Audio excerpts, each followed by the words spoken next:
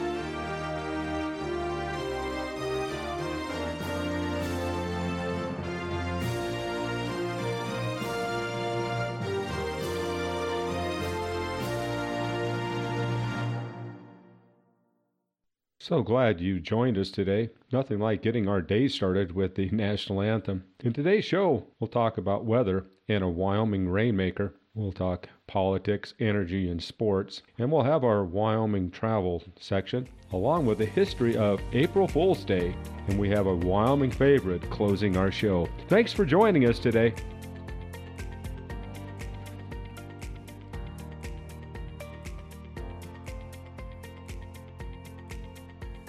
Taking a look at Wyoming weather here on the 29th day of March. About 45 degrees outside, definitely jacket weather, and that's after having a mid-70s here in Wyoming yesterday. There were red flag warnings for northeast Wyoming with fire danger with these dry conditions. We do have clouds out there. Haven't seen any type of moisture fall yet. I know later in the week we're looking at potential snow mixed with rain coming up. Hopefully we can get something out of that as our dry conditions continue on. Reading today from T.A. Larson's History of Wyoming. I thought this pertained to where we are today. Wyoming people followed with great interest the activities of one Frank Melbourne, an Irishman who had come to the United States by the way of Australia and New Zealand. He first attracted attention as a rainmaker at Canton, Ohio. In August 1891, he transferred his activities to Wyoming. After failing to deliver more than a sprinkle in Casper, he moved to Cheyenne, where he agreed to produce 1/2 inch of rain within 3 days for $150. He set up shop in the loft of a stable, permitting no one to watch his operation. Smoke issued from a hole in the roof of the loft. Before the expiration of the 72-hour period, 2 thunderstorms delivered a 1/2 inch of rain. Melbourne collected the $150 and was lionized in Cheyenne and enjoyed much favorable publicity all over the country. Locally, some people scoffed, others were skeptical and required further proof, while still others became firm believers. After a few days of delay to placate ranchers who wanted to complete their haying, Melbourne was offered $100 if he could produce another 1/2 inch of rain. This time he failed. He soon left the city to carry on other rainmaking experiments in Utah, Idaho, Kansas, and Texas. In June 1892, he was back in Cheyenne under another contract. Again, he worked secretly, this time from a more elevated perch in the dome of the Capitol building. He soon claimed credit for rains at Rawlins and other distant places, but the Cheyenne Committee insisted on precipitation closer to Cheyenne, which he could not produce. He left Cheyenne without his pay, regarded by most of the citizens as a fraud. So I guess maybe today we might want to start putting together that $100 or $150 and find our very own Rainmaker of 2022. Taking a look at Wyoming politics, in a report from Wyoming Public Radio by Bob Beck, Governor Mark Gordon allowed Wyoming's new districting law to become law without his signature last Friday. Gordon said he didn't sign the bill, noting that it was out of deviation in some places. Gordon said the bill changed significantly in the final days of the legislative session, but allowed the bill to become law so that the upcoming elections would not be negatively impacted. The legislation adds 1 senator and 2 representatives to the legislature, which will now stand at 93 total. It remains to be seen whether a lawsuit will be filed to challenge the map. In other Wyoming political news, Anthony Bouchard is back in the news. In an article in the Cowboy State Daily by Ellen Pike, Bouchard, a Republican from Cheyenne, continued Wednesday to fire shots, saying a fundraiser held recently in Washington, D.C. for Hageman shows her reliance on the same sources for campaign donation as Cheney. Hageman's latest campaign ad slams Cheney for ties to the swamp and home in Virginia. Hageman then goes on to the same D.C. swamp for support and to raise money, he said, posting the fundraising announcement. Further to his point, Bouchard mentioned that Hageman has owned a home in the District of Columbia since 2019. A spokesman for Hageman's campaign said she bought the home as part of her work with a nonprofit legal firm fighting for conservative causes. In his usual colorful language, Bouchard told Cowboy State Daily that Hageman's home ownership in Washington should be a telling to all Wyoming voters. It exposed her as a beltway swamp critter feeding at the D.C. trough, he said on Wednesday. Hageman's campaign manager, Carly Miller, told the Cowboy State Daily on Wednesday that the congressional candidate was born and raised in Wyoming and has been fighting for the water, property, and constitutional rights of the people in the state for the bulk of her professional career. In 2019, Harriet took a telecommunication position with a nonprofit law firm in Washington, D.C., where she has been fighting vaccine mandates, RFID ear tag mandates, the bump stock ban, and against other government abuses, at no charge to the clients. Miller said, mentioning that Hageman's condo is 550 square foot on the third floor of a building without an elevator. Harriet is proud of the fact that her future conservative colleagues in Congress have rallied behind her candidacy, because that means she will be actually being able to do something to get things done when she represents Wyoming in the House, she continued. Cheney spokesman Jeremy Adler declined comment. Taking a look at Wyoming energy, the total rig count for the U.S. is 670 this week, 253 rigs higher than the rig count this time in 2021. Oil rigs in the United States rose by 7 rigs to 531, while gas rigs stayed the same at 137. Wyoming currently has 15 rigs in the air. Today, oil is trading at $100 and natural gas is at $5.60, while gasoline is at $3.19. This is a drop in earlier trading as the market has reacted to inventory numbers, and the administration's plan to release 1 million barrels a day from the Strategic Oil Reserve to help with prices. Just recently, the administration had released 40 million barrels to address this problem. Devon CEO and 5 other oil leaders agreed to testify at House hearings. While Devon Energy was one of the 3 oil and gas companies that declined this week to take part in one Democratic-led House committee hearing into rising energy prices, the company's leader is expected to take part in another House committee hearing in early April. Devon's president and CEO, Richard Muncrief, is expected to be part of the April 6 hearing by a subcommittee of the House Energy and Conference Committee. He and leaders of 5 other oil companies reportedly have agreed to take part in the hearings. The Subcommittee on Oversight and Investigation of the Committee on Energy and Commerce will hold a hybrid hearing that includes both in-person and remote attendance on Wednesday, April 6th at 10:30 a.m. The hearing is entitled Gouge at the Gas Station, Big Oil and America's Pain at the Pump. It's rather interesting to take that in. I'm sure we can get that on C-SPAN. Be some good listening. In other area news, from a press release from ExxonMobil, no one was reported injured in a Montana ExxonMobil petroleum refinery explosion on Saturday night. The refinery is located east of Billings. And finally today, liquefied natural gas, or LNG, is in the news, and it's definitely the hot ticket topic. We are looking at supplying to the European countries liquefied natural gas to supplement their loss of gas from the Nord Stream pipeline. A lot of news on that, and we're looking at 1/10 of their supply will be moved over there. It's going to take a little bit of time to get facilities in place, so it's just something we aren't going to start doing today, but it's good news for the state of Wyoming, adding additional markets for our natural gas supply here in the state of Wyoming. Taking a look at Wyoming agriculture, our livestock producers are starting to put plans together, as we've talked about in previous shows, looking for some grass, hoping for some rainy conditions. The reports have been that the feedlot numbers are up. The latest USDA cattle on feed revealed on March 1st that feedlot inventory was at 12.163 million heads, a record level for March for the data series back to 1996. So kind of some of the issues we talked about earlier with this drought It can affect a lot of people, a lot of our prices, and depending on weather and grass availability throughout the Midwest, that will have a major impact on the plans going forward. So I know we're looking for rain. I hope that we can get that rain brought in here and get some grass growing here in the state of Wyoming. On the farmer side, the farmers are definitely out in the fields getting crops planted right now. A lot of activity taking place. A lot of planning will continue on through March into April as they continue their operations. At the International Commodity Exchange, sugar prices fell to 19.2 cents per pound here at the end of March, up from the 3-month high of 19.9 touched on March 7th. So again, a little bit of a retreat on that sugar price. Fertilizer is definitely higher, and we've talked about in previous shows. MAP is now 45% more expensive. 1034 is 47% higher. DAP is 58% higher. UA28 is 84% higher. UA32, 89% higher.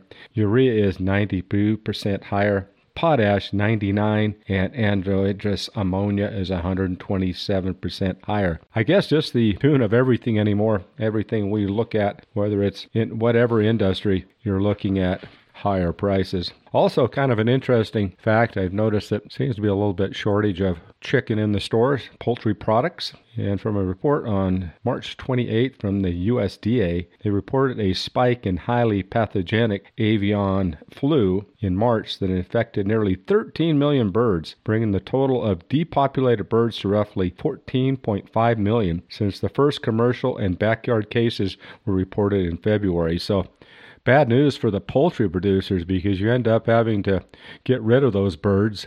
You incur quite a loss, and of course then the supply chain takes a big bump trying to get those poultry numbers back up and back into the market. Also, finally today, for all you fans of the Yellowstone series, and you'll recognize from the show the 6666 Ranch down in Texas, it was sold recently for $192.2 million to a group headed up by Taylor Sheridan, the creator and producer of the Yellowstone series. Looks like that they definitely own a lot of Texas now. Taking a look at Wyoming sports in an abbreviated section today, the Wyoming Cowgirls season came to an end as they fell to the UCLA Bruins Saturday night at the Dome of Doom. And again, previous game against Tulsa, they won in 3 overtimes. And again, this game went to 3 overtimes. Just unbelievable. The Cowgirls had a valiant effort, just came up short in that 3rd overtime and dropped out of the WNIT. Great effort by the ladies. And you look at their 3 games they played in the tournament, they played 7 overtimes. So they did play a lot of basketball. It was well done. In other news, the Wyoming Cowgirl basketball coach, Gerald Mattson, has resigned, or retired, I should say. He's going to move on, spend a little bit more time with his family. Associate head coach Heather Easel will take over as the new head coach. So congratulations, Coach. Heather comes from a background of college basketball. She came from Iowa State University, which is a powerhouse in the Big 12. She's been an assistant coach for a lot of years for the Cowgirls, so a good choice. Good luck to the Cowgirls going into next year. And finally, the Wyoming Cowboy football team started their spring practices this week. All those practices will accumulate with the spring game set for Saturday, April 30th at 2 p.m. at War Memorial Stadium. Continuing on this week with our travel feature, last week we had discussed the Chief Joseph Highway trip north of Cody, Wyoming, and we wanted to build on the trip today by adding the Beartooth Highway to your journey. The Beartooth Highway has some of the best views you'll take in at an elevation of 10,947 feet as it winds through mountain peaks. The highway is usually open Memorial Day to October 15th. Going down the highway at times can be a challenge for the faint of heart, but there are plenty of stops along the way. The highway goes into Red Lodge, Montana, where you can go east to Belfry, Montana, and then head back south to Cody, Wyoming. On our Bighorn Mountain trip from Ranchester, Wyoming, heading west, after climbing up the mountain, you'll come to Burgess Junction, and from this point you can continue on to Shell, Wyoming, which is on US 14, or you can take the US 14A that heads over to Lovell. Along this route, you can take in the Medicine Wheel, a sacred Native American site. A note on travel on 14A. It is closed from October through May. And finally, in a press release from the Wyoming State Geological Survey, the Wyoming State Geological Survey has launched a new web map showcasing roadside geology to see when traveling to Yellowstone National Park. Yellowstone became the world's first national park in 1872. The unique geology found inside the park is a big attraction, bringing millions of tourists to Wyoming every year. However, the Cowboy State has plenty of other fascinating geology to see on the way to the park. In celebration of the 150th anniversary of Yellowstone National Park, the Wyoming State Geological Survey developed an interactive web map showcasing some of the roadside geology along different routes through the state on the way to Yellowstone. The web-based application can be viewed on a mobile device or desktop and is free to access. From Old Faithful to the Mammoth Terrace, there's incredible geology found in the park, says Christina George, Outreach and Publication Manager. The goal of this map, however, is to highlight the unbelievable geology you can see as you are getting to the park, enhancing road trips for residents and visitors. More than 50 sites dot the map, ranging from well-known places like Devil Tower to colorful badlands, meandering rivers, majestic mountain ranges, and remarkable rock formations. Some stops, such as state parks, have visitor centers or highway pullouts that can be accessed, while others, like the red beds north of Rawlins, are more suitable to view while simply driving by. There are interpretive signs at some of the sites, and many of the write-ups on the app include links to external websites that offer more information. And finally today, April Fool's Day, celebrated on April 1st according to the History Channel. It has been celebrated for several centuries by different cultures, though its exact origins remain a mystery. While its exact history is shrouded by mystery, the embrace of April Fool's Day jokes by the media and major brands has ensured the unofficial holiday's long life. Some historians speculate that April Fool's Day dates back to 1852 when France switched from the Julian calendar to the Gregorian calendar as called for by the Council of Trent in 1563. In the Julian calendar, as in the Hindu calendar, the new year began with the spring equinox around April 1st. People who were slow to get the news or failed to recognize that the start of the new year had moved to January 1st and continued to celebrate it during the last week of March through April 1st became the butt of jokes and hoaxes and were called April Fools. Historians have also linked April Fool's Day to festivals such as Hilaria, Latin for joyful, which was celebrated in ancient Rome at the end of March by followers of the cult of Cybele. It involved people dressing up in disguises and mocking fellow citizens and even magistrates, and was said to be inspired by the Egyptian legend of Isis, Osiris, and Seth. There's also speculation that April Fool's Day was tied to the vernal equinox, on the first day of spring in the northern hemisphere, when Mother Nature fooled people with changing, unpredictable weather. April Fool's Day spread throughout Britain during the 18th century. In Scotland, the tradition became a two-day event. In modern times, people have gone to great lengths to celebrate April Fool's Day, with many hoaxes played. Newspaper, radio, and TV stations and websites have participated in the April 1st tradition of reporting outrageous fictional claims that have fooled their audiences.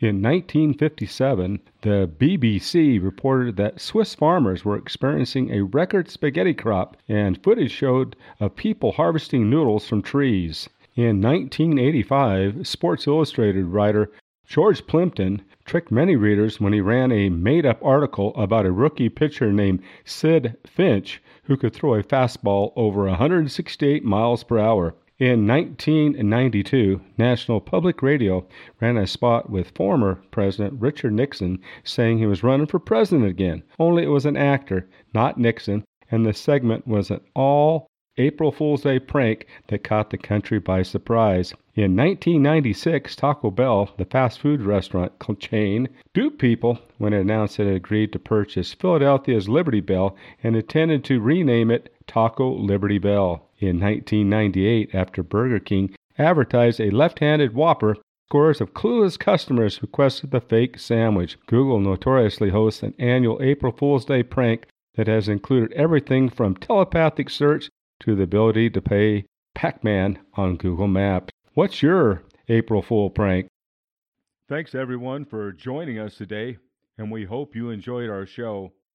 As per the Code of the West, we ride for the brand, and we ride for Wyoming here at Let's Talk Wyoming, your Everything Wyoming podcast.